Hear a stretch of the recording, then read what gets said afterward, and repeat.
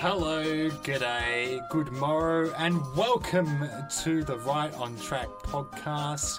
We hope you enjoy your stay and you are comfortable for the duration of this time.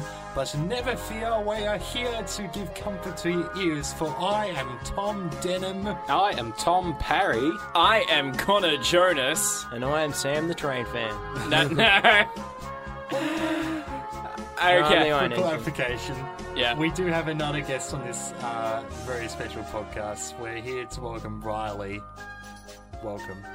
Hi. Thanks for having me here. Yeah, he's not Sam the Train fan. He's in New Zealand. This is the Australian Sam the Train fan, basically. Both of you are very similar, I feel. But this is the Iron Engine, as you may know him on the interwebs. So, hello, welcome. Hello, welcome to you too. Connor Tips Fedora, Jonas. Very much so. We're going to be covering some fantastic Series 3 episodes in this podcast. Tom Parry, what are they? So, the episodes we'll be covering today, Denham, are Tender Engines, Escape, Oliver Owns Up, and Bulgy. Yes. So it's going to be a bumper episode for sure. It is indeed. I feel like this is the ultimate quadrilogy, or the trilogy of four, as Douglas Adams would coin. The trilogy of four? I think it's one of the ultimate story arcs of this season, and whenever I think of Series 3, I think of all four of these episodes. Yeah, clearly. I can agree there, but the thing is Tender Engines isn't really a part of it. I feel like it's a prequel, definitely. Mainly because I see that in the light of it being in the same book as Escape. Yeah. So that's kind of where my headcanon works. Yeah. But before we get into any of the episodes, Riley, why don't you tell us a little bit about yourself, how you started with Thomas, favourite season or episode, and... Why are you picking on Connor? Yeah. All those beans. I'd like to know why you pick on me a lot. But we'd like to know the other stuff. So basically, I've been a fan of Thomas all my life, and that sort of transpired me joining the Wikia and devoting my passion for Thomas on there, and then eventually I joined Twitter, and then I became really big on Twitter, and yeah. So you edit the fandom page that we often refer to here at Right on I Track. used to. I ended up leaving my position because it just got to a stage where it was too time consuming for me. Yep. So yeah. Yeah. Okay. Are there any sort of particular sides of the Thomas fandom that you're really interested in? Like the music side, the video side, the custom side, the podcast side? Basically, I love everything there is to know about Thomas. Yeah. I'm an all-rounder. Okay. Nice. Do you have a favourite episode or favourite character in the show? I don't really have a favourite character because there's just too many to choose from. I guess my favourite episodes would probably be the ones that we're recording right now. That's why I decided to jump onto this podcast. Beautiful. Okay. And favourite sort of memory of Thomas? I guess one of my favourite memories is just watching the episodes and feeling uplifted by them. Yeah. And seeing something that I could take away and implement into my own life. I think we've all had that experience. Definitely. Watching Thomas. Yeah. Yeah. I've learnt you never put fish in an engine's boiler, avoid ice and snow on the rails, domes on high bridges. That's what I've taken away. Don't rock and roll. That's what I've learned. That's why I hip-hop. All right, shall we jump into our first story of the day? Yes, which is Tender Engines. In this clip here, Gordon is going to be seeing a pair of tenders at the docks. Later, Gordon steamed into the yard at the big station. "That's what I need," exclaimed Gordon. There, emerging out of the sheds, were two shiny tenders. "Now, if I had two tenders," said Gordon, "I wouldn't need to stop so often, and I wouldn't have to listen to silly little engines." "Those tenders belong to a visitor," replied his driver. Diesel sidled up alongside. Everyone knows that tenders are a mark of distinction, but I'm afraid that no amount of tenders will save you in the end. We diesels are taking over, and we don't need tenders to make us important. Not even one. Gordon was most upset. I would like to go against Diesel's claim there, because there are such things as brake tenders that diesels used to frequently use. That's true. But brake tenders probably weren't around at that time, hence why Diesel doesn't mention them. That is also true. But that would be a brake fan, basically. I don't know the difference between a brake tender or a brake fan. They sound very similar to me, but yeah. Okay, well, Riley, do you want to give us a synopsis of this episode? A double-tendered engine arrives to the island and Gordon becomes envious, especially when the others tease Gordon against taking too many resources for himself. Although Gordon overcomes his problems, Henry boasts he deserves an extra tender for his hard work, but Duck brings him back down to earth. Leaving it open so that we can... I like that. Good job. That was an excellent summary. Well done. Yeah, thank you. It's a polite golf clap. Yes, good job, Riley. Good job. You can have a treat. But yes, this episode, I love it. I remember watching it on the VHS, especially the early part with Gordon. So, you know, Gordon's there getting too much coal at the hopper, then he's getting so much water. Well, he has to take water from a hose because the water tank that he should be getting water from is empty. Is out of water, rather. Yeah. And then he sees 2 tenders, like, that's what I need. And he goes to the Fat Controller. Everything goes, on the railway there's long breaks, so he needs to have lots of coal and water, which is why he's got 2 tenders. Now, in sort of TV series, railway series lore in general, Gordon is apparently brothers with the real-life famous engine, the Flying Scotsman. They're both A3 class Pacific engines. Yes. Correct. Or approximately, because Gordon's like experimental, quote-unquote. But going off of that, the engine with 2 tenders here is the Flying Scotsman. We have the apple green colouring, we've got the LNER, and then we have, is it 4472? 4472, which is the official number of the Flying Scotsman. Yeah. Yes, for once. Now, wouldn't Gordon recognise his brother? I made a point before that maybe Gordon hasn't seen the Flying Scotsman with 2 tenders before. It could be possible that he forgot, or he doesn't know his LNER number. Yeah, true. Like, he could have had, like, a livery change or something from last time, because he's working on a completely different railway. So, yeah, that's understandable. I'll put him on head cannon. Yeah. They maybe only knew each other in their Doncaster days. Yeah, I like that. Yeah. That's good. It's pretty interesting as well because in the original story, Flying Scotsman had a lot more of a larger role, and then in here, because they couldn't finish the model in time, they decided to cut his role down. Yeah, to just 2 tenders. Yeah. And we see a bit of a glance on Flying Scotsman's cab, which is actually Henry's cab. Yeah. So there were there's been theories going around as to what the actual Flying Scotsman model would have been, where they would have just reused Henry and then painted him all up and everything, or whether they were building a whole new model for it, or whether they were building a stationary, non-moving model. I think it would have been a similar case to City of Truro. They would have used a stationary model because there's no real scene where the Flying Scotsman is in full swing action. The only thing I can think of is when he moves back into the shed, but that could easily be done with a hand or a piece of string. Or, exactly. Of course, when we say that he moves back into the sheds, we're talking sort of railway series discussion because this is based off the railway series book.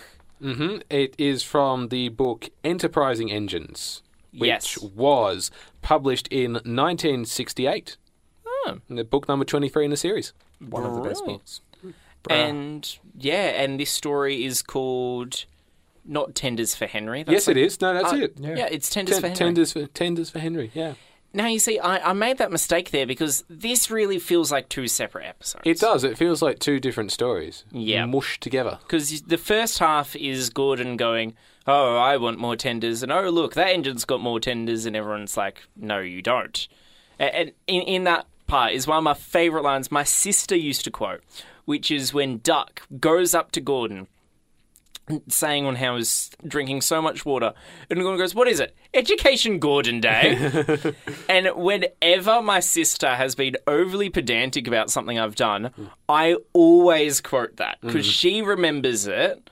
I make sure she remembers it, and I find it absolutely hilarious. It's one of the best written lines, in my opinion. There's some great dialogue. It's interesting that you make the comment about it feels like 2 episodes kind of mushed together.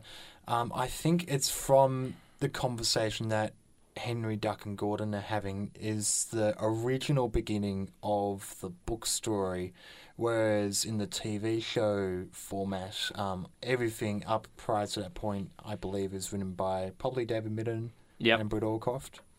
So, yeah, there's some writing differences that have collided here, and they've need to work around that. But as you said, great dialogue. Yeah, it has got some great dialogue.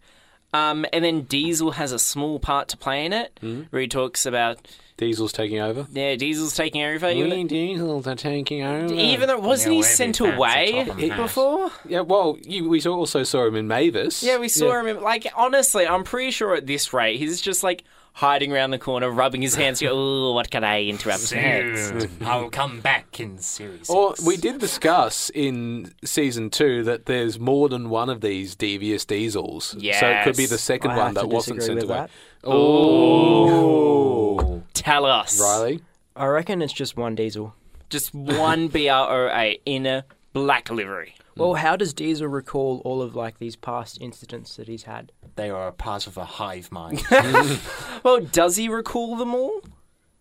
And like, and every Diesel that we see, like, we can easily go, unless Diesel in the show mentions every single appearance he's had, we can easily take an appearance he hasn't mentioned and go, that was a different Diesel. And we know that there are tons of black-liveried BR-08s around the island from the plenty of times that they have gone to the other railway. But we have seen other classes of Diesel's bases in the show, and they all have different faces. So why is it there is this one particular Diesel that has the same face, and that why are they identical? That's a fair point. Brothers. Yeah. Twins. But we have other Diesel twins of the same bases who have different faces to Diesel. So why don't they have the same faces? Yeah, this is a point in the show on what makes someone a sibling and then what makes someone a twin. Because it is said that Rheneas and Dolgok, Rheneas narrow gauge engine, then their real life counterpart Dolgok, they are apparently twins. And then Skarloey and Talilin? Talilin, yep. They're apparently twins as well, and they were built at the same workshops approximately the same time. So, Rheneas and Skarloey are technically like cousins then, because they're different classes, same workshop. But they're never referred to as cousins. They're always called as brothers. Something that's not addressed in the show, but in the books. And then you have, like, Scotsman and Gordon are brothers, then technically Spencer is cousins to them, but then, all the BR-08s, are they brothers? Are they cousins? Well, there are different BR-08s that are built in different workshops. Yep. So, say for example, Splatter and Dodge, who also share the same basis as Diesel. What if they were built at the same place at the same time, simultaneously side by side? Hence, they become twins. But Diesel is built in another location, hence he is not technically a twin of them, but a brother. Yeah, or maybe a cousin because it's a different workshop. Because I understand stuff being built at the same time, because they would mass produce these things, especially the BR-08. I believe it was 996 sold in the whole world or produced. Now, in the Railway series, they introduce a character called Green Arrow, and he is explicitly stated to be a cousin of Flying Scotsman and Gordon. Yep. So how can Splatter and Dodge be cousins to Diesel if they have the same basis? You see, I'm going off different workshops. Right. Half brothers. Because, think. You could actually... I was just going to use an example. That would totally disprove my point. But I'll mention it anyways, on how you can have a sibling born in another hospital. They're still your sibling. They're not your cousin. So if a workshop is a hospital, then your design is your bloodline. Then from that, I feel... And then your construction date determines whether you're twins or brothers. That's what I feel like? I feel like we're going off topic here. We're going off track. The guest host is saying that. That's really saying something. Okay. I think conclusion is that Diesel just came from the other railway to deliver something, and he was there at the time. He was just mean. And then the second half of the episode, Henry finally going to Gordon, you don't need tenders, I need tenders. He's like a big smile. That's a big flex from Henry. And he's going, I do twice as much work. I deserve, at least 2 tenders. What I find interesting is that I feel Gordon gets brought back down to earth in this episode, because in previous episodes, Gordon is really pompous towards the other engines because of his size and his importance and being the only engine strong enough to pull the Express. But when Diesel is introduced into the episode, he sort of chips away on Gordon and brings Gordon back down to earth. Yeah. And while Gordon is going down, Henry sees this as an opportunity for him to go up and build up his own ego. Yeah. That's a really good psychological, interpretation of it, and I'm all here for it. Yeah, me too. That's amazing on how Henry saw it as an opportunity. Even in the shot where you've got Gordon, Henry, and Dark next to each other, you can see Gordon's looking rather glum. And then Henry's next to him looking like the next top dog. Surprisingly satisfied. Yeah. I like that. It's Manuel here. But yeah, second half of the episode, Henry is going, I deserve lots more tenders. And then Duck goes, I can give you tenders. Yeah. 8 tenders. He has 6. 6. Sorry, 6 tenders. Don't get ahead of Filled yourself. with boiler sludge. Yeah, and you can have them tonight. Yep. And then Henry is seen later that night with his 6 gleaming tenders. How wonderful and marvellous when they're all rusted, broken, covered in boiler sludge, and are probably due for the scrap heap the next day.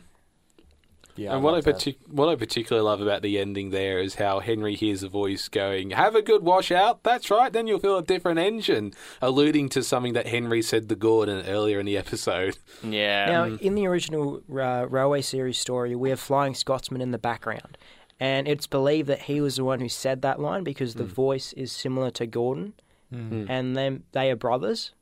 Ah.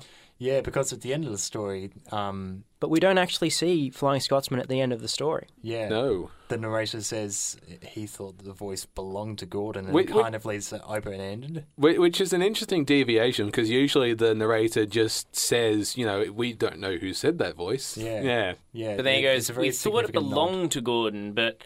we're actually not too sure because there was someone else off screen that you can never see. So my guess is when they were originally planning to have Scotsman, they had the script going. They couldn't finish the main engine and boiler part. So then they just quickly reworked the script and they looked at that part and went, yeah, it still works. Yeah. And just didn't touch it. An interesting bit of trivia is that Flying Scotsman's tender in the episode is actually 2 cold tenders, where in real life he only has 1 tender and the other is a water tank tender. Yeah. And they're corridor tenders as well. These are corridor tenders, but they don't seem to be connected. Yeah. So it is... Another interesting piece of trivia is that the tenders that Henry is pulling the same tenders that all the other tender engines are based on, Bear Henry, which is the Fowler tenders. And the LNE tenders?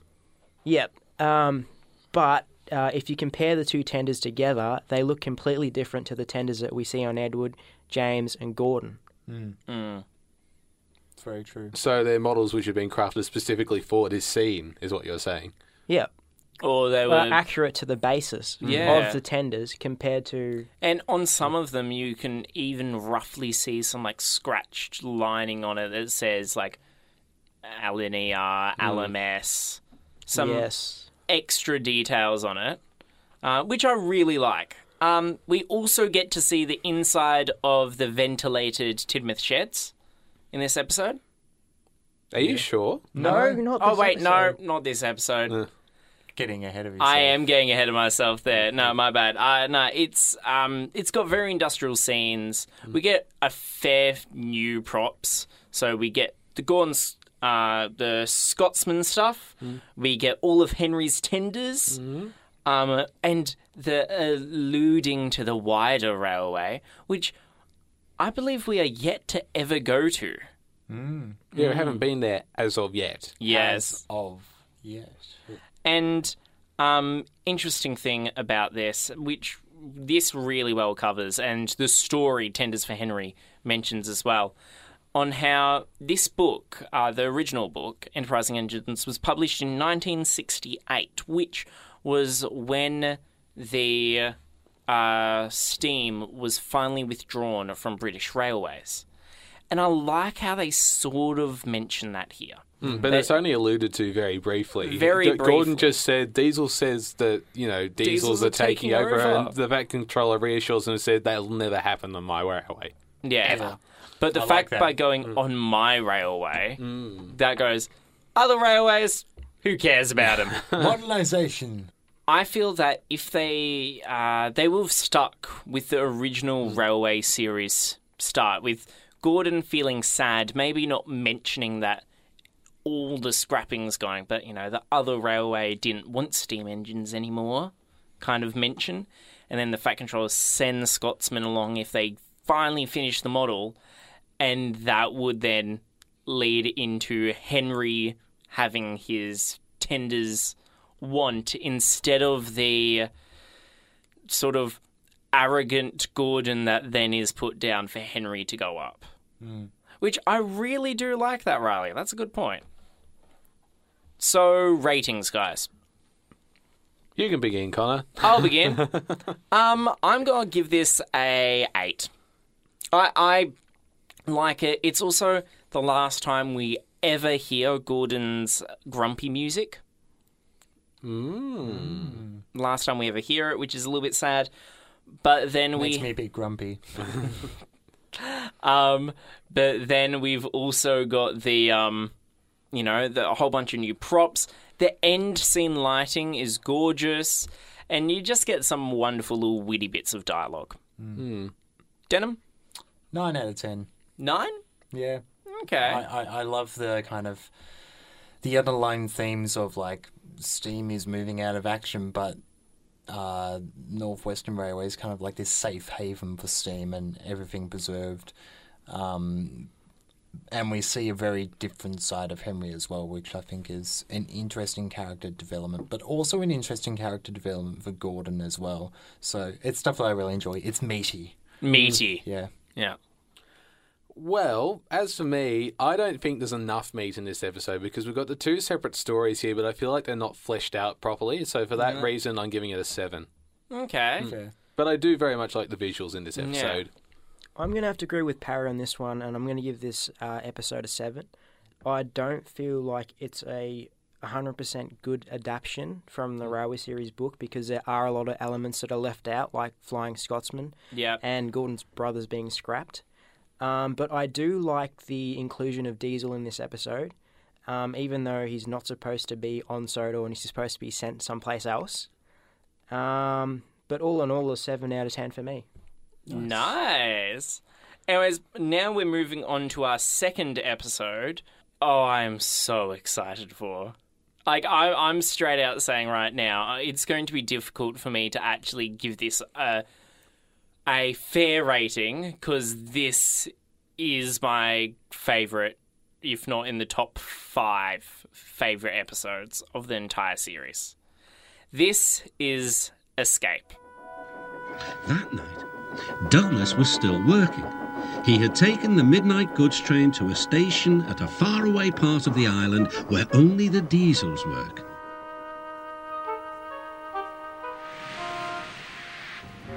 He was just shunting, ready for his return journey, when... That sounds like a steam engine, he thought. The hiss came again. Who's there? Asked Douglas. A whisper came. Are you a Fat Controller's engine? I improved it. Thank goodness. I'm Oliver, and I'm with my brake van Toad. We've run out of coal and have no more steam. But what are you doing? Escaping? From what? Scrap? Douglas shivered. Then he remembered Edward's story about saving Trevor. I'll be glad to help you, he said. It'll have to look as if you're ready for scrap, and I'm taking you away.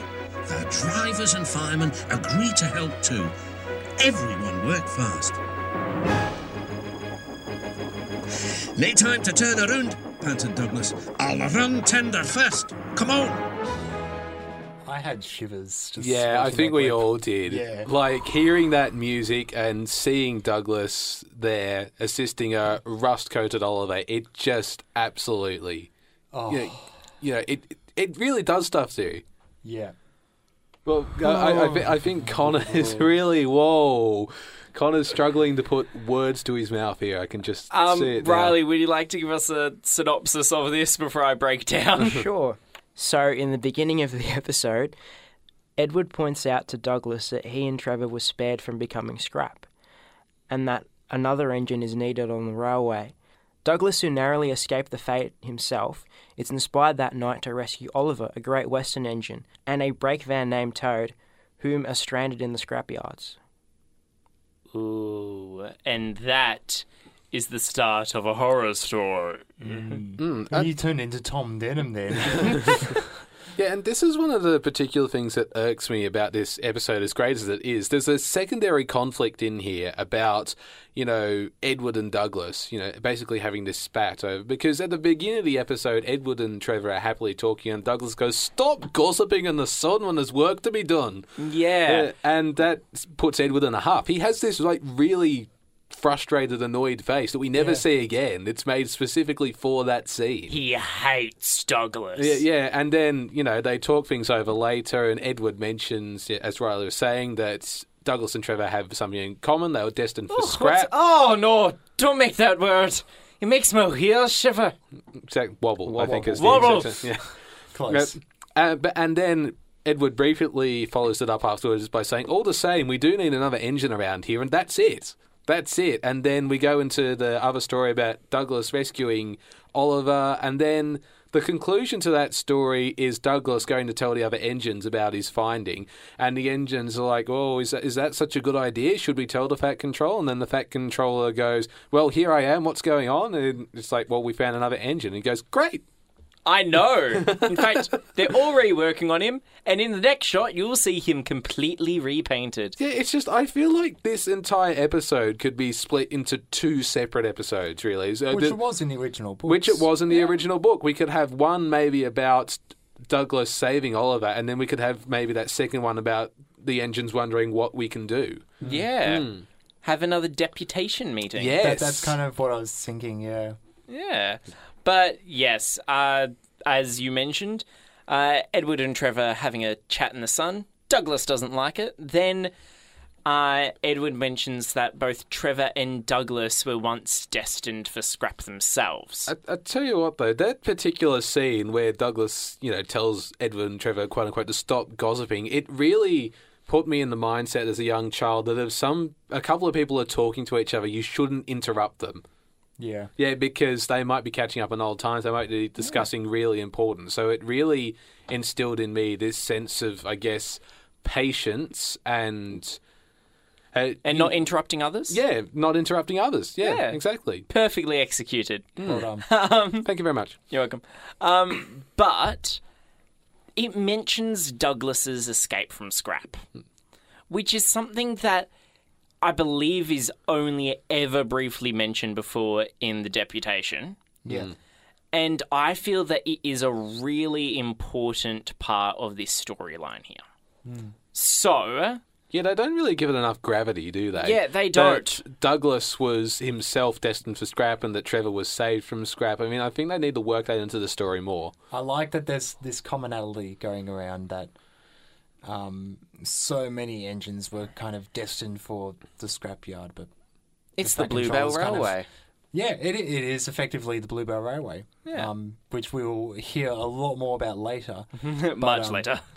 There was, I think it was the Bluebell book, actually, where they did have a story there about engines being destined for scrap, and there's this really macabre image of an engine sitting in the scrapyard, rusting away, dirt on its face, and there's an inspector or a foreman who goes around checking him, and it's almost as though the engine knows what's happening. There's another man with a blowtorch as well. In the background, which is terrifying.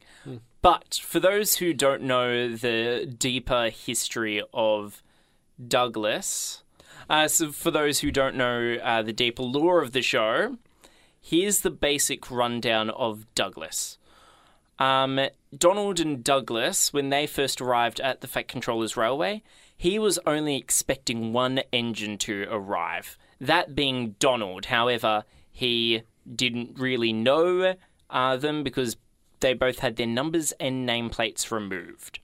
What had happened is that Donald and Douglas were both effectively destined for scrap. When the Fat Controller bought, one of them then brought him to Sodor.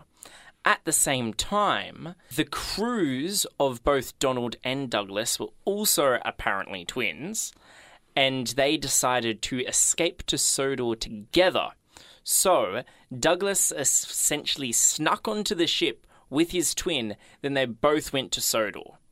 The thing is a lot of this probably would have been covered in the episode Donald and Douglas, had it not been removed due to the missing coach plot. Which is one reason I really feel they should have had it, because it explains so much more about that character.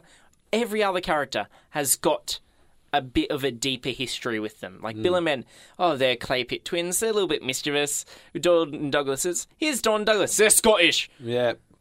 That's essentially their character development. It begins and ends with Scotland. Yeah. I feel that this that deeper lore really would have added to this episode. Had they brought or built upon it any more?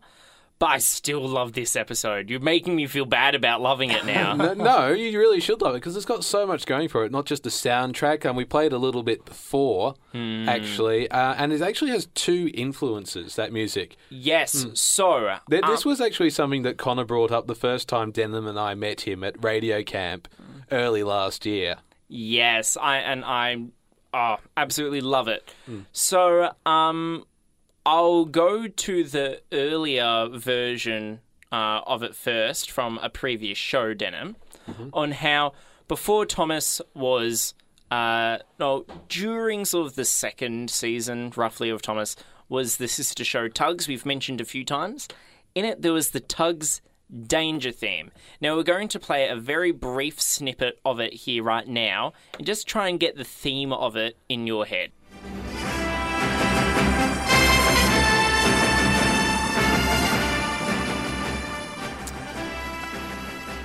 So, that is the Danger theme from Tugs. Yes. And I sense there, Connor, that there's an influence from a very famous film soundtrack. Yes. So, for those who are movie buffs... That's me. Yeah, we're going to we're going to cater to you now with a 1963 film called The Great Escape and its theme.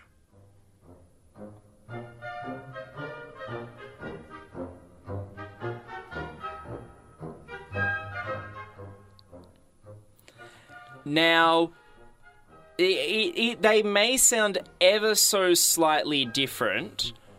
They both have sort of that plonk to it and that movement. A kind of military march, if you will. Yes. Yeah. But now is it possible that we could actually go to the proper escape theme for a split second from the clip we just played? So, Denham, if you could now play, just listeners, keep in mind the Great Escape theme from 1963 that we played. And the Tugs Danger theme. Now, if you could play the escape theme from Thomas. Absolutely.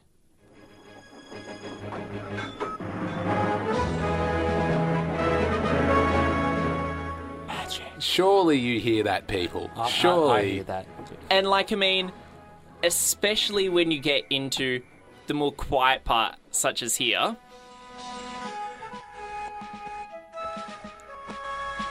That is the Great Escape. The drumming. Yeah, the drumming, yeah. So it is very much an amalgamation of two themes, or maybe one theme has influenced another, then that's influenced another.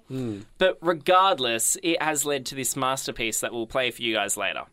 Absolutely. But Escape. It is a wonderful, interesting episode because Douglas goes to the yard on the far side of the island, even though it's supposedly the other railway. There's tons of continuity questions there. And it's the first episode we see Douglas without Donald. Yes, and I believe the episode before. No, Donald's stuck. So we've seen episodes with Donald solo, but we haven't seen an episode thus far with Douglas solo. True. Yeah. Douglas, as he's leaving, he hears something that sounds like an engine. Now, I want each of you to answer this. What did he hear that sounded like an engine? Oliver sighing. His steam. Oliver's wheezing. Okay, so I agree with you most, Parry, even though I'll go against it on how any sentient piece of rolling stock could have been sighing. Yeah, but because Oliver did say we've run out of coal and have no more steam. So how could he have wheezed? Okay. And that's... But when we see... Oh, maybe it's like a psst, psst, that kind of thing. Hey, guys. Trying to gain Douglas's attention. Yeah. That makes sense. Oh, in the original story, they had like this bit where it was like Oliver's escape. Well, it's the episode's Oliver's. But anyway, it's like Oliver and he's in this siding, and then there's like rubbish and stuff that they block the path so the diesels couldn't find him. Yeah. But they didn't include that in the episode. They didn't, and that's something else. So in the Railway series, there is an entire story where he's escaping to his spot where Douglas found him. And in one of them, he hides in an old quarry siding near a signal box, and they close off the line with a whole bunch of rubbish and soil and whatever so that the diesels can't find him, because the diesels are literally hunting him out in this story. And now here he is stuck, rust-riddled in a scrapyard with his brake van towed. Now, it's interesting. In the original Railway series story, Oliver didn't just escape from scrap with Toad, but he escaped with a coach called Isabel, and Isabel wasn't introduced in the TV series. Now, I believe one of the reasons why they decided not to bring Isabel into the TV series was due to the budget issues. As we mentioned before, Flying Scotsman, they couldn't complete the model in time, hence we only see the tenders. And I think another reason as well is because of the sexism complaint with female coaches in the show, and possibly the writers thought it would be a good idea to omit Isabel from not appearing in the show because she was a female coach. And the thing is that if you get Isabel, then you need to get Dulcie. And then if you get Isabel and Dulcie, then you need to get the others. Alice and Mirabel. Yeah, which would just be a whole lot more budget in the future. So I understand why they did it. And some of the shots in this episode, beautiful. You get the dark, foggy yard on the other railway. You get that shot at sunrise as Douglas is leading Oliver home. Yeah, you get a point of view shot from Douglas as he's leaving, and then he just looks to the left. There's that one of the over-the-track signal box with the dog. Oh, I love that man. one. Yeah. And you hear the dog barking as well, just faintly. Yeah. It's like a watchdog. Yeah. There's so much detail here in the shots, the lighting, the music, and even the models of Oliver and Toad, because this is the only time we ever see them looking like they're destined for the scrap heap. They're all rusted and corroded. And then you have like these leaves and wires going around them. And then the same episode, you see them all done up in green livery and painted properly. Now, it is well known, at least in the greater fan base of Thomas, that Oliver had a separate model for himself. There was the scrap model, which is frequently seen in me scrap scenes later on. And then there is the clean, redone model, which people see in the show at the end of the episode and later on. Would the same have been done for Oliver? Or did they just repaint the body that they had? I reckon they would have just repainted the model that already existed and was already available to them. But then why not do that with Toad? Because Toad is a piece of rolling stock. He doesn't have any eye mechanisms in him. Yeah. So that's something to consider. And he doesn't move under his own power. Yeah, I can understand that. But then you've got an issue on how you have got this prop that you've painted. Then you need to take it apart to get the shell, which I mentioned hasn't got any of the moving parts inside of it. Then you need to wait, let's say, max 2 weeks, minimum half a week to a week, to have it completely repainted and redone and lined and detailed for the final shots of the episode. Like, I just feel if you were doing that, then it may not have been worth it. I feel like, though, that they would have filmed particular scenes, like, from multiple episodes at the same time. Like, that could have been filmed at the same time they would have made Oliver Owns Up. True, yep, understandable. Especially because Escape first aired 9th of June 1992, and Oliver Owns Up, the next episode, aired 7 days later. So, they definitely could have... Like, I'm not saying that they film it, like, a week or two in advance, like we do here at Bat on Track. But they, they do plan this months in advance. But, like, I still feel that there has got to be an Oliver scrap model identifiable in one of the many scrap heaps that we see on Sodor. And I want someone to point that out. Being somebody who's devoted a lot of time to the wiki, I can confirm that there is no Oliver scrap model. It is possible that they might have some parts, but I've never actually seen a full Oliver scrap model. It might just be a smoke box or a wheel arch. But then Oliver wouldn't even have a smoke box because his smoke box is the one that we see in his final model. True, yeah. So I think it would have been easier for them to have made Oliver in the scrap condition and then repaint him into his Great Western livery. They've done this sort of things before in Tugs with other characters. So Sunshine, who was originally painted white, then they repainted him yellow. Yep. That's... Yeah. And then and there are other Tugs characters as well, like Sea Rouge and Blue Nose, for instance. Yep. Yeah, that's definitely understandable. I just feel like Connor's going Captain Pedantic over here, and I feel like we're going off topic once again. That's my line. Well, there's two of you on that side now. Yeah, true. Denim, please, I need backup. I'm lawfully neutral. Okay, fine, whatever. I'm not getting it. Now, right to the episode scores. Okay, episode scores. I'm straight out going 10. Okay. I'm not arguing this. It is an amazing episode, and the only bits of pedanticness are they could have gone a little bit deeper, maybe with the Edward, Douglas, Trevor discussion. However, without them going deeper, that sort of final 3/4 of the episode is utterly magnificent. The music, the lighting, the soundscape of it, even the little details, as you guys mentioned, even of the dog visuals. barking. Yeah. Like, the entire thing makes me speechless. Okay, so we've got a 10 from Connor. Denim?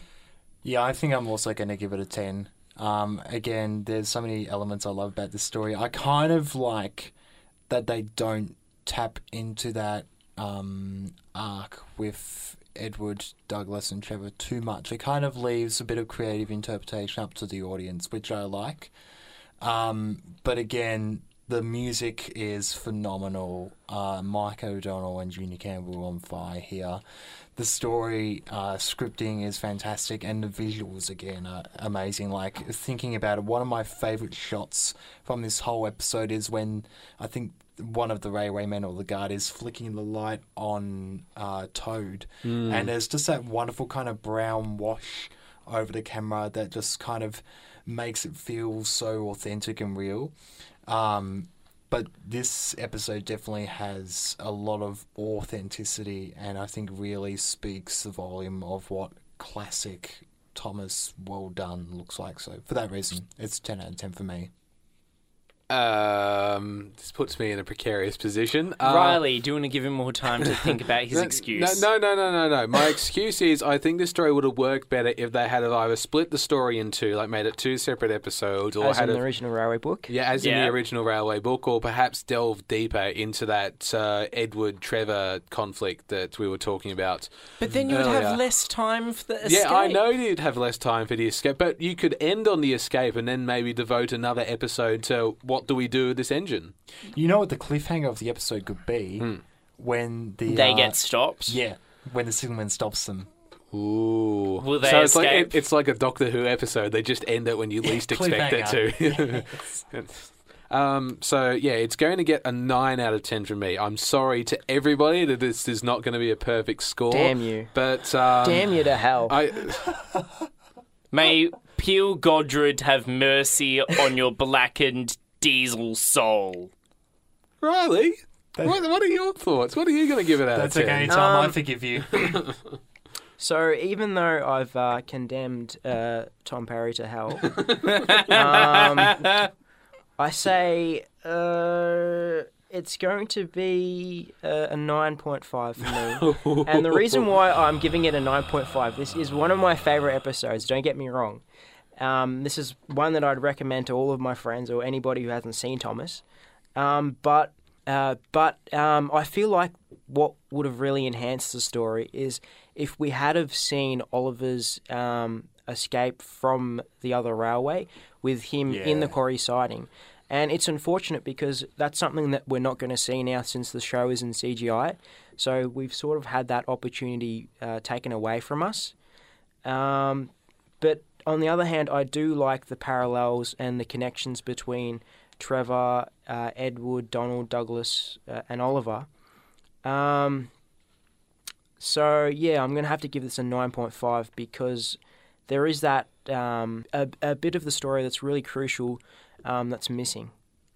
That's actually not a bad idea to have Oliver's side of the story told. We could have this kind of Toby and the Stout Gentleman, Thomas in Trouble kind of thing. What we could have is we could have the entire... We'll turn this into a different trilogy. Forget Oliver owns up and Bulgy right now, okay? Put that to the side. Yeah, we'll put that to the side. But we could have the story of Escape as it is, except they drag it out a little bit more and cut out the ending on what to do with Oliver. Then you have the entire story as to how Oliver got to the scrapyard and his escape. And then you have the story of what we're going to do with this engine, and that is when they bring in Oliver Owns Up. I would do something a little differently. I would have the full Edward Trevor Douglas conflict and then stop the story when Douglas comes across Oliver, and then we get told Oliver's backstory, and then the next story after that would be Douglas and Oliver escaping. I would have it from the point of view of the Diesels trying to hunt down Oliver. Ooh. So you don't see Oliver at all until Douglas is in escape.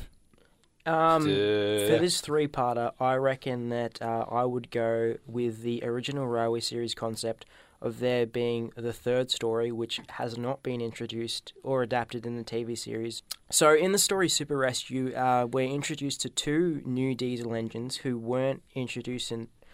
I feel like I'm padding. It's all good.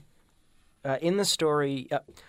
So Super Rescue was a story that follows directly after Tender Engines, in which Henry is sick from the boiler sludge. He's feeling really depressed.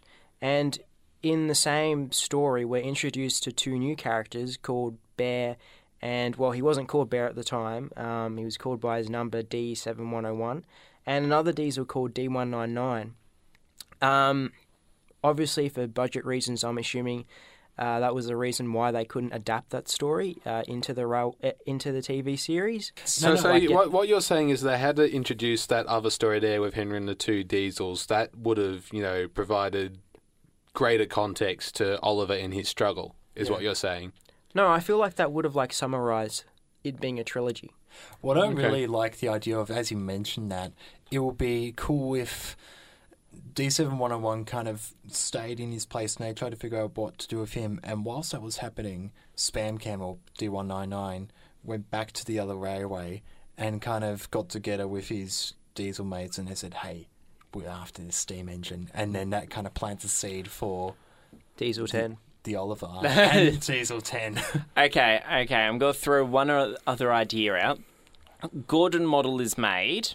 Not Gordon. Scotsman. They're brothers. Same thing. Yes. Scotsman model is made. And then you have that Scotsman model-based Tenders for Henry story.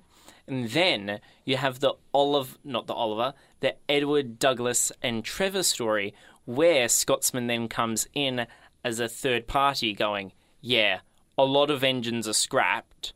It's really terrible. The only way that they can really be saved is if someone saves them from scrap. And, you guys really need an engine here. If you can find an engine in scrapyard, you'll be good. And then we have the escape in the next episode. I could see that working. I can see all these working effectively. Okay. Everyone, quickly, copyright your ideas. Okay. I'm writing this down. Yeah. Current study copyright by Chicken Jonas Ltd, TM, and all good. We've covered a lot on this episode so far, haven't we? We have, yeah. Yes. You guys don't know this, but there's a ton to edit out because we've rambled a lot, we've edited a lot. We've had a couple of things go wrong in the studio. We have. In fact, I'm fairly sure we've been technically recording for an hour already, but that's fine. Probably. Yeah. But I think we've earned a break, haven't we? Yeah, a song definitely. break, no less. Yes. Oh, yes. With one of my favourite pieces of music from the Escape episode that we have just covered. This is Oliver's Escape theme by Mavis N. Hope you enjoy.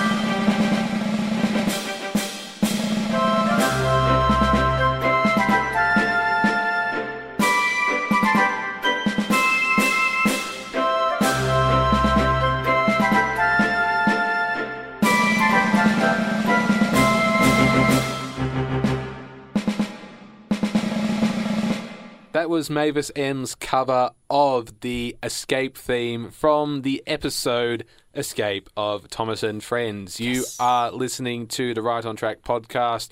Denham, Parry and Connor are being joined by Riley, our very special guest for the day. And we're going to go into our third story that we're discussing, and that is Oliver Owns Up. Now, we've already been introduced to Oliver in scrap form, and now here he is in full Great Western colours having a conversation with Donald and Duck. You think I can't manage? He said huffily. Gordon knows better. He says I'm sagacious. You may be good gracious, or whatever you call it, but trucks can be troublesome and... Say no more, Duck, interrupted Donald. It's maybe a pity, but the wee engine will have to learn for himself. What does he learn for himself? Well, we'll get into that in a moment. Riley, do you want to give us a rundown of what happens? Sure. So in this episode, Oliver is new to the island, and the other engines are complimenting him on his courage. This makes him conceited. He pays no attention to Duck's warnings about being careful with troublesome trucks. And when he is asked to handle them for his next job, he gets into a nasty accident in the turntable well. Oliver pays dearly for this. Now, you would have heard in the clip there that Oliver used the term sagacious. The television episode is based on a Railway series story from Oliver the Western Engine. That's book number 24 in the series. And it is called Resource and Sagacity. What a word. Yeah, what a word. Now, sagacity... End is such a good word. Yeah, so sagacity is the act of having wisdom or intelligence beyond your years. And that's how all the other trains see Oliver. And this goes to his head, essentially. And he says to himself, look, Henry says I'm amazing. He's right. Yeah. And it eventually gets to the stage where Oliver is tasked with shunting some troublesome trucks who, as we know, cannot be trusted. And he's rude to them, and he ends up bunker back in a turntable well. Yeah. So, this event is based off a true event where a Lancashire and Yorkshire 242 LMS tank engine fell backwards into a turntable well. Now, for those don't know what a turntable well is, it's the hole where a turntable sits. Yes. And what is a turntable? A turntable is a platform where an engine moves onto in order to change their facing forward direction. Looks like a round dish. Yes. A flying saucer. Oh. That's in the ground, so the crashed flying saucer. So it's in the meteor crater, and it's just spinning around endlessly now. Yep. Yeah. Not endlessly, but you know what I'm saying. If James is on it and high winds. Yeah. But it feels like a lot happens in this episode. Like, we're introduced to Oliver as a character again. We see some lovely shots of him working, and he has conversations with Duck and the other engines. We get I actually argue the opposite. I don't think a lot happens in this episode. It's really leading up to this big conflict here. Yeah. Still a lot of little events. So yeah, it's a lot of little events leading up to a really big one. Yeah. But the thing is, you have got to admit, this episode has got some really interesting shots, such as, for example, a shot that follows Thomas pulling trucks before veering off to the left and zooming in on Oliver. Yeah, that's a great shot. One of my favourite shots in the whole show, hands down. Brilliant. And I think we get to see just about the entire cast in that shot as well. Yeah, we'll quickly double check that. Primary cast. Yeah, in the next few so seconds. Here we go here. I see Percy, Gordon, James Duck, and Oliver's on the side there. Yeah. All right, so no Henry, but you know. And no Toby either. And no yeah, I just confused a van for Toby, so that speaks about his design. Where's Toby? He's just disappeared off the face of the island at this point in Series 3. Oh, yeah. no, he's been turned into a goods van. Don't say that. Listen, how dare you? Okay, the only reason he's being kept around is because it is more expensive to scrap him. His wood. They just need to wait for him to break down. Do you hear that, Connor? That's the sound of the world getting its torches and pitchforks ready. They're coming. They know where we are. It's nice knowing you.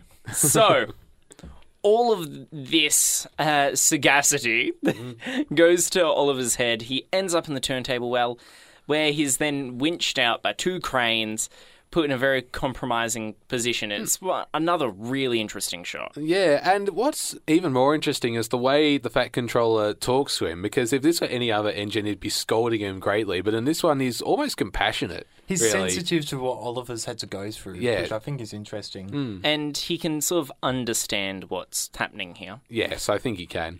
Now, the set that Oliver falls into the well in, I believe, correct me if I'm wrong, Riley, is the Wellsworth yard that's been redressed? No, it is actually the Farquhar Sheds. And for Farquhar Sheds... For Farquhar? We say Farquhar on this podcast. I'm saying for Farquhar because they called it for Farquhar. In the 5th season, yes. Yeah, see? That was my argument, but these guys said it was merely a stutter. So anyway, the area where the turntable well is the Farquhar Sheds. An interesting bit of trivia is that the Farquhar Sheds was, despite being on a different part of the island on Thomas's branch line. One of my favourite shots is when Donald is pulling Oliver away on a flatbed to the works, and following behind is a very depressed-looking Toad, and Duck is looking on by from the turntable, and it's late at night, and you get this sad view of Duck going. Yes. It's almost as if he's saying to himself, "This is my fault." Yeah, It is really depressing, that shot, now looking at it. It is, and I recommend you guys, as with most of these episodes, to rewatch them, except better late than never. And Hey, that's not fair. who's been sleeping in my bed? As if Denham can talk, I mean, he's the one who gave Edward, Trevor, and the Really Useful Party 2 out of 10. Yeah. Really, can we trust his judgment? Yeah. We can't even trust to upload a podcast. He has me to come in for 15 minutes and do it on a Saturday. Are you still savage about that? I'm still savage. Honestly. Who's edited 22 other podcasts? True, but still. And that one I didn't even edit. I just put it online raw. One of my favourite shots in the episode is the one of Oliver going backwards with his wheel spinning. Oh, that is a great shot. Yeah, I agree. He's getting pushed by the trucks. What's interesting is that in the first shot of Oliver collecting the trucks' faces are facing towards the camera. Now, as Oliver is going down towards the turntable, the trucks' faces have magically disappeared from the end and have gone the opposite side, facing Oliver. And I think the reason why they did this was as a visual representation. They're facing and pushing him now. Yeah, this is something we see a lot, though, in the television series. We often see the faces on one side of the trucks and then they move to the other side of the trucks. So you see, troublesome trucks have this special ability. If they want to see one way, they can push back hard enough that their face would go in to the wooden panels and come out the other side. Just travelling through the empty void between, of course. Yeah. Yeah. Now, but it's actually during that scene as well that there's another really interesting shot and an assumed magic tech trick, which is where we see Duck on the turntable and Duck's moving, and as Duck moves away, we then see Oliver approaching us at Mach 10, ready to crash. And when he does crash, actually, it is all his cab windows are blacked out. Now, normally you're able to see right through his cab, then you're not able to. The reason because of this is they put weights on one side of Oliver's model so that he could tip into the turntable well, and they wanted to fabricate that, so that's why they blacked it out. Similarly, they did the same thing in Bulldog as well. Ah, I didn't know that. There you go. That's why... and possibly the Flying Kipper. Yeah, as well. Yeah, and... possibly obscure episode that no one has heard about. Yeah, see? I'm smart. I'm sagacious. You may be good gracious or whatever it is. But... Anyways, but that pretty much wraps up Oliver Owns Up, doesn't it? Yeah, I think it pretty much does. I think we covered everything we need to now there. Let's move on to the scores. Yes. I think Riley's taken over the role of producer. Okay, you give your score first. I want to give the score last. That's not how it works around here. Yeah. Okay, Denim, why don't you go first? Look, I think this is a solid episode. There's a lot of really nice nuances, and there's this wonderful build-up to the climax of Oliver falling into the turntable well. Cinematography, again, is on point. I love the trailing shots of Oliver, but I think those nighttime shots of Oliver looking down on the Fat Controller are very atmospheric as well. All the steam coming up. Yeah, and all the men kind of trying to figure out what to do. I think I'm going to give this episode 9.5. Ooh, very nice. Well, Denim, I am going to give it an 8 out of 10, I think. As I mentioned earlier, it's a lot of little things leading up to a bigger thing. I think they probably could have done a little bit more with the episode, given it a little more meat, but no, otherwise I think it's pretty solid. I do take issue, though, with the ending, how it says that Oliver never had an accident with trucks again.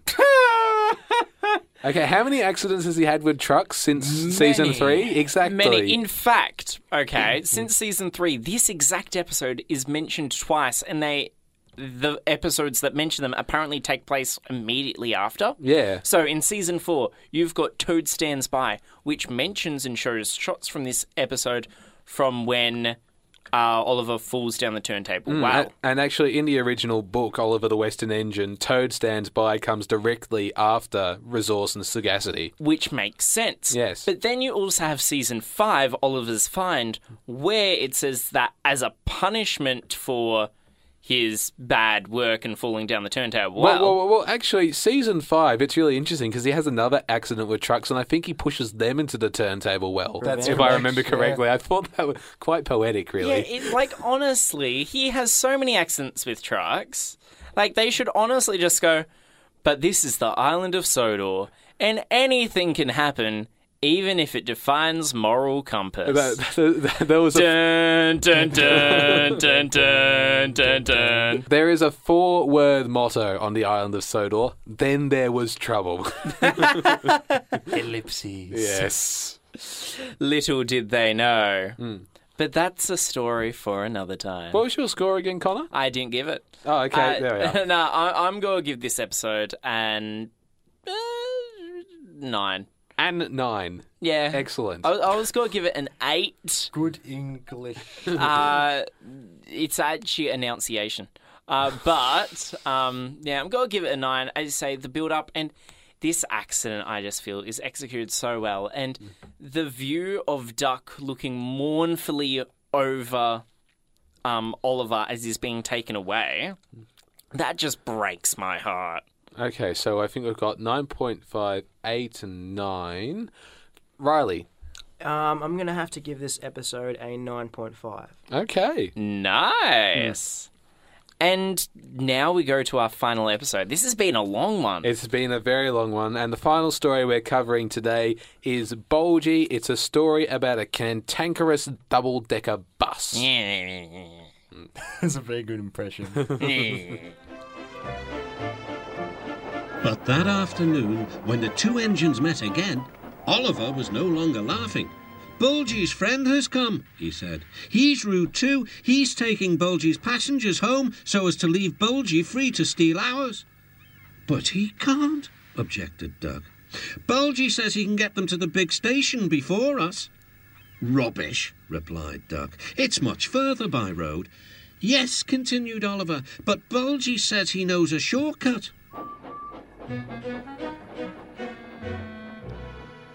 But then there was trouble.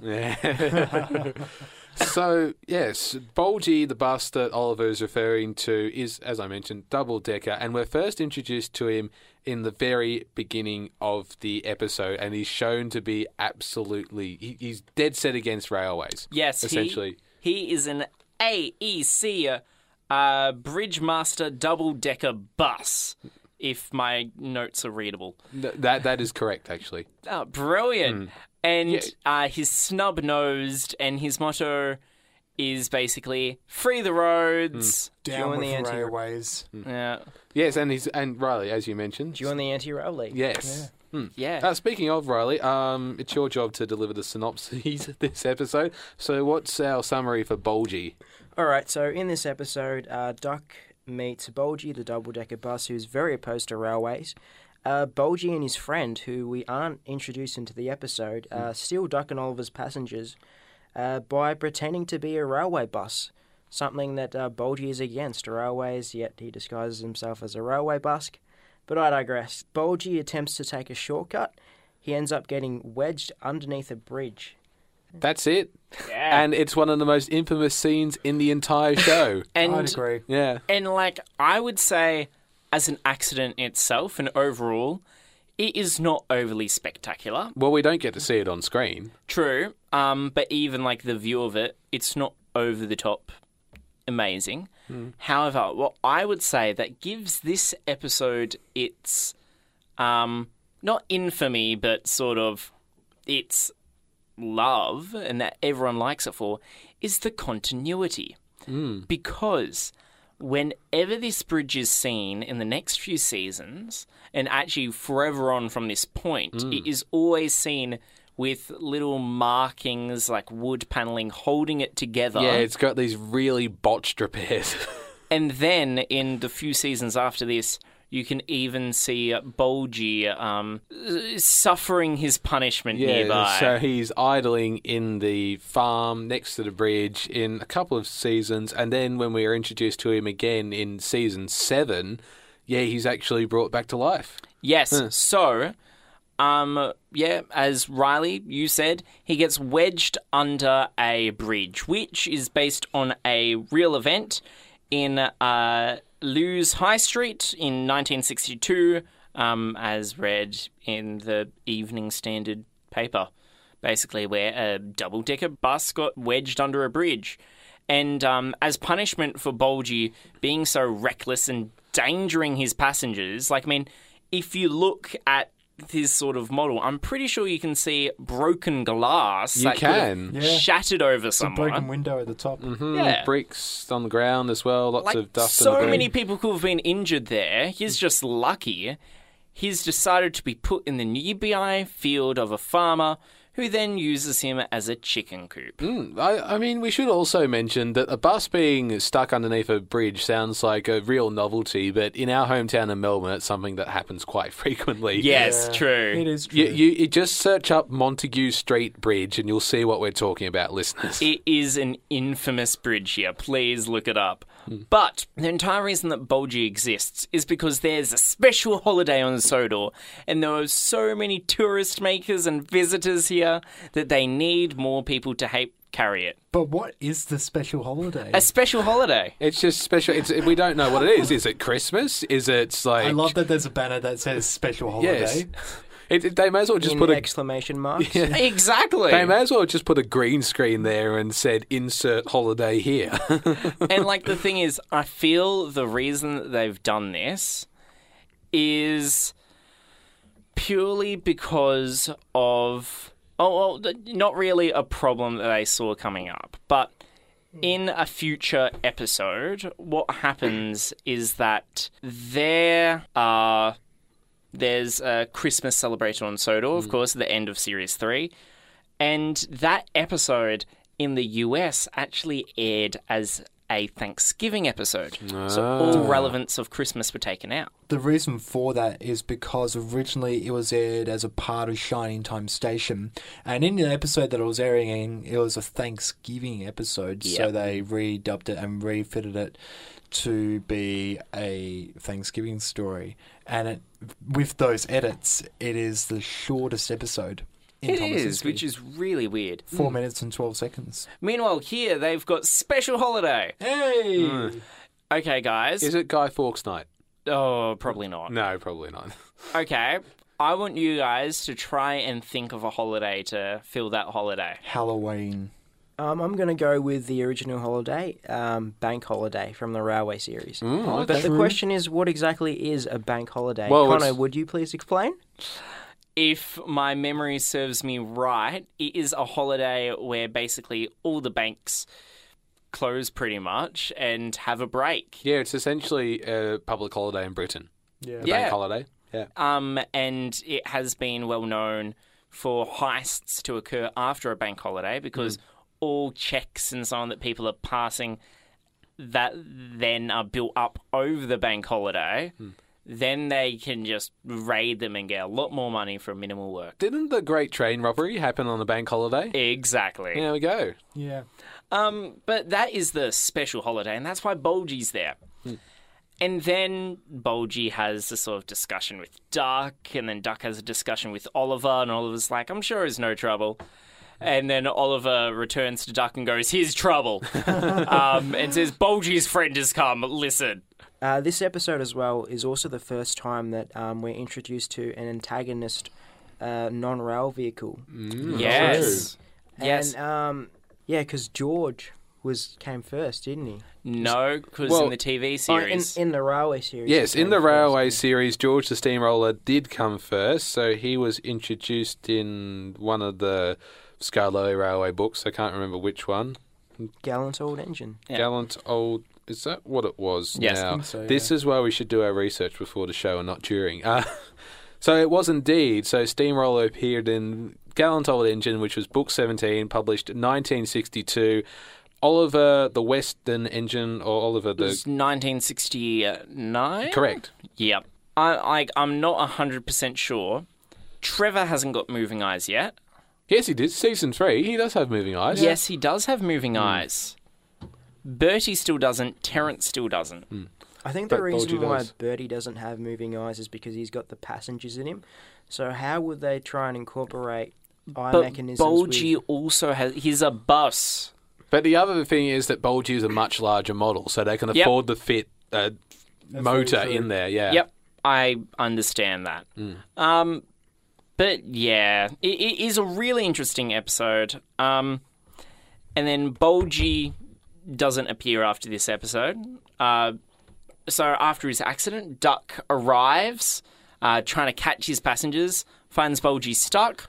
All the passengers hop on board Duck's train, and the Duck just goes over the wobbling, unstable, falling apart bridge that's currently only being supported Okay, by a yes. bus. If this were V-Line, and we know that V-Line, the Victorian passenger railway service, doesn't have the best reputation, they would have said to everybody, right, it's not safe, you have to go by road.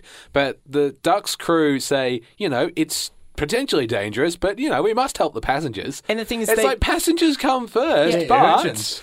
but if you have an accident, you've got no more passengers. Exactly. And the thing is that I'm pretty sure they board the passengers before they go over the bridge. Yes. Which is even more dangerous. Duck is a bit of a risk taker.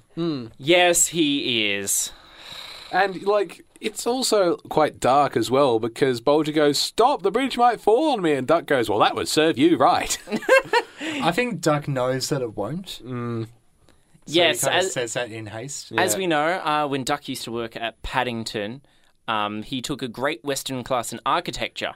And he actually helped design the very brick bridge that Bulgy's there, so he knows that bridge would not fall down. He has his ways. It's the Great Western. It's Great Western built. It will Great Western do.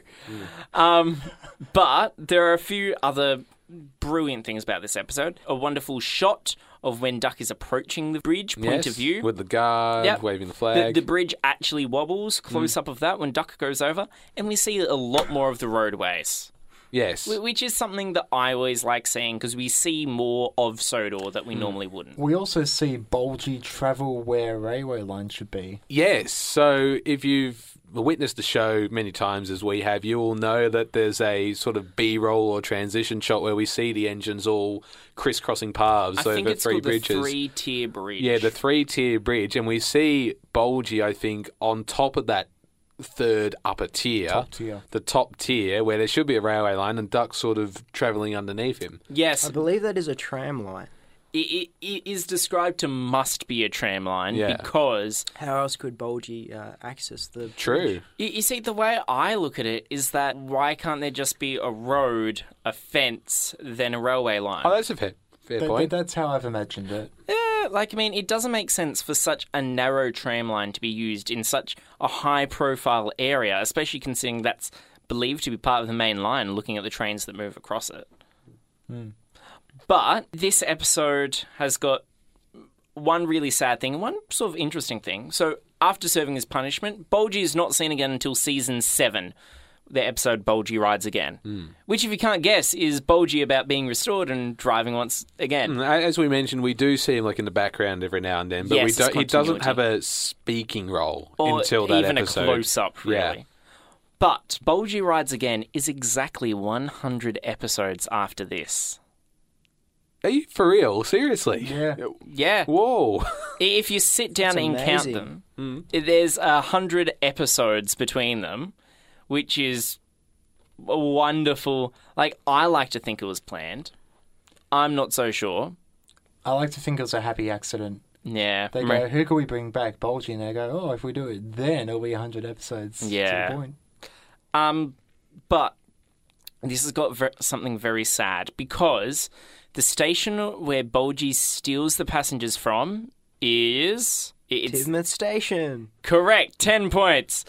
And apparently, he also steals the station as well, because we never see it again after this episode. Oh, it's one of my favourite stations. Don't we see it in season 4 at some point? Nope. No. Okay, right.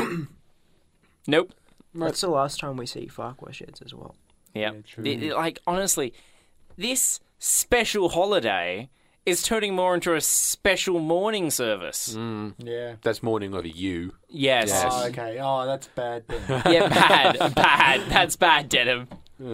But yeah, I feel like we've spoken about everything we can about this episode. We get a brand new character, sort of two if we count Bulgy's friend, which we never see. And the hens. It's also interesting as well, in the original Railway illustrations, Bulgy was given a blackface. And I believe the reason why they did that was because... well, his face was incorporated into the grill. Yeah, that's correct. And it's also interesting because in sort of the Storytime library books that they did, which were essentially retelling Railway series stories, you actually get to see another double-decker bus in the background. It doesn't have a face. Yes, and in the same books as well, we see Donald and Douglas painted blue. Yes, and Isabel, Dulcie, Alison Mirabelle, they all have names. Mm-hmm. Like, they agreed that they were canon, sort of. I just want to point out a couple of things before we do get to the scores. Bulgy Rides Again, Season 7. Yep. It is episode 175 overall. Yeah. Bulgy, in Season 3, is episode 75 overall. So it is exactly 100 episodes. So good. Damn you, Connor. And the second thing I wanted to say is there's a particular line that Bulgy says when he's leaving Tidmouth Stations, and I've never been able to work out what it is, so I actually had to look it up just before the show. Boo Snubs. Yeah, apparently what Bulgy says is Boo Snubs. Boo Snubs! Yeah, but of course he's saying it with such a nasally delivery and so muffled you can't tell that. Yeah. Yeah, that's all I wanted to say, really. Thank you. Just wanted to put that out there. It's a wonderful expression. Yeah, we should incorporate it more into our everyday lexicon. Yeah. Yeah, we should. I'll start tomorrow. Yeah, we should walk into the Sin office and say to the staff, Boo Snubs! Anyways, it's time for us to give the scores for this episode. Now, before we give the scores, there's something I would like to address. Okay. In this episode, Oliver gives the bus the nickname Bulgy, but Bulgy's name is placed on his side. So how could Oliver have nicknamed Bulgy if his name was already on him? This is segregation where, like, engines don't really communicate with buses, except for Thomas. Yeah. Yeah. It's possible. Like that's understandable. But it's a good point on how his name is written there. And so I've given him the name Bulgy when it's like, it's written, can you read? Like, I feel like this is actually Oliver's, ego coming out going, I bet none of these guys could read. Yeah. Guess what I learnt the other day, guys? Wink. I learnt that tomorrow's a special holiday. Wink. But yeah, that is a really good point. I feel what it would be, it was just sort of slip of the tongue kind of stuff on, I've decided to call him Bulgy. Why? That's his name. Yeah, that's a particular reason. I think it suits him. Yeah. But you actually remind me of something. This is the only time we ever see, this is the last thing I promise, Yep. This is the only time we ever see Holdtross Station. That is correct. Which is the station where Duck and Oliver talk. Oh. It's the only time we ever see it in the show. It's such a beautiful little station, especially in the Railway series. I'd like to see more of it. But now we go to the scores. Any more interruptions, guys? No. I think we've covered absolutely everything. You don't need to go to the toilet before we go? No. No? I'm good. Nope. Okay. All good. good. Don't worry, there's a bucket. So, Riley, why don't you start us off? I believe I'm going to give this score a 9. 9? That's Okay. a respectable score. Yeah, Understandable. Very respectable. Well, I'm going to lean towards an 8 out of 10 again because, there are some parts of the episode I think, are only just glossed over, like Bulgy having a friend, for instance, and the fact that Duck would willingly, cross a bridge and put everyone at risk. So Yeah. there's those couple of things there. But, I mean, apart from that, it's like a really great episode, and it's one of those ones I find myself returning to time and again. Well, as are all these episodes, really. But I think Bulgy more than most. So, yeah, it's an 8 out of 10 from me. I'm going to go with 7.5. Ooh, we're working our way backwards. Yes, This slowly. does not bode well. I love Bulgy, but I do want to see his friend. I'm sad because we don't see Tidmouth anymore, but that's not this episode's fault. Anything, it should be rejoiced. But Holtros Station's never seen again, which is really disappointing. And then you brought up that weird continuity with why he's calling him Bulgy, Riley. Yeah. And Farquhar Sheds never appears again after that as well. I know. Yeah. And it's a special holiday. Yeah. Not just any holiday, A special holiday. Can I go to the special holiday too? Only if you Winds up finish with your window. veg. Yes, you were going to say something, Parry? Well, I was going to say as well, this is something which the series should address, really, because in the original Railway series, Duck and Oliver, their terminus is Tidmouth. Yes. Yeah, which is where all the mainline engines, run their trains from. And at the other end of the railway line, there's Arlesdale. Have I got that right? Alsburg. Alsburg, sorry. And Duck and Oliver were leaving from Tidmouth, they wouldn't be meeting those trains at the other end of the line, is what I'm saying. I think what happened is that Duck went to Alsburg, then he went back to Tidmouth. Okay. And we see them taking different kinds of trains. And I do understand what you mean, but I feel like Oliver may have been running an express service or something. Oh, that's a possibility. Because we also see Thomas in the same shot leaving nearby. Yes. Which means he could have been helping out, which would... And James. Yeah, which would help break the break in the episode. Absolutely. Denham, I think it's time for your score. Yeah, look, I think there is a lot I particularly enjoy about this episode. Please don't There's- give this a 2 out of 10. I will break you. Give it a 1. It's I iconic. want drama. It's iconic. There's a lot of moments that people remember. Say but. No.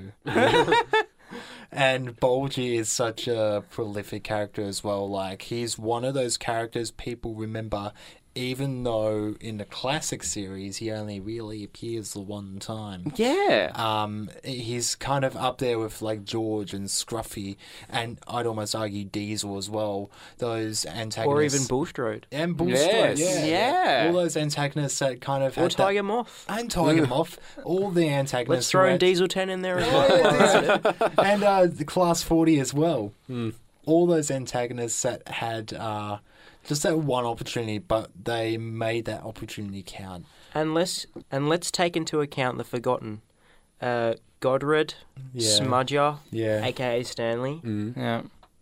Spam Cam, Yeah. Yeah. and I think that's about it. Oh, Old Stock Up as well. Yeah, true.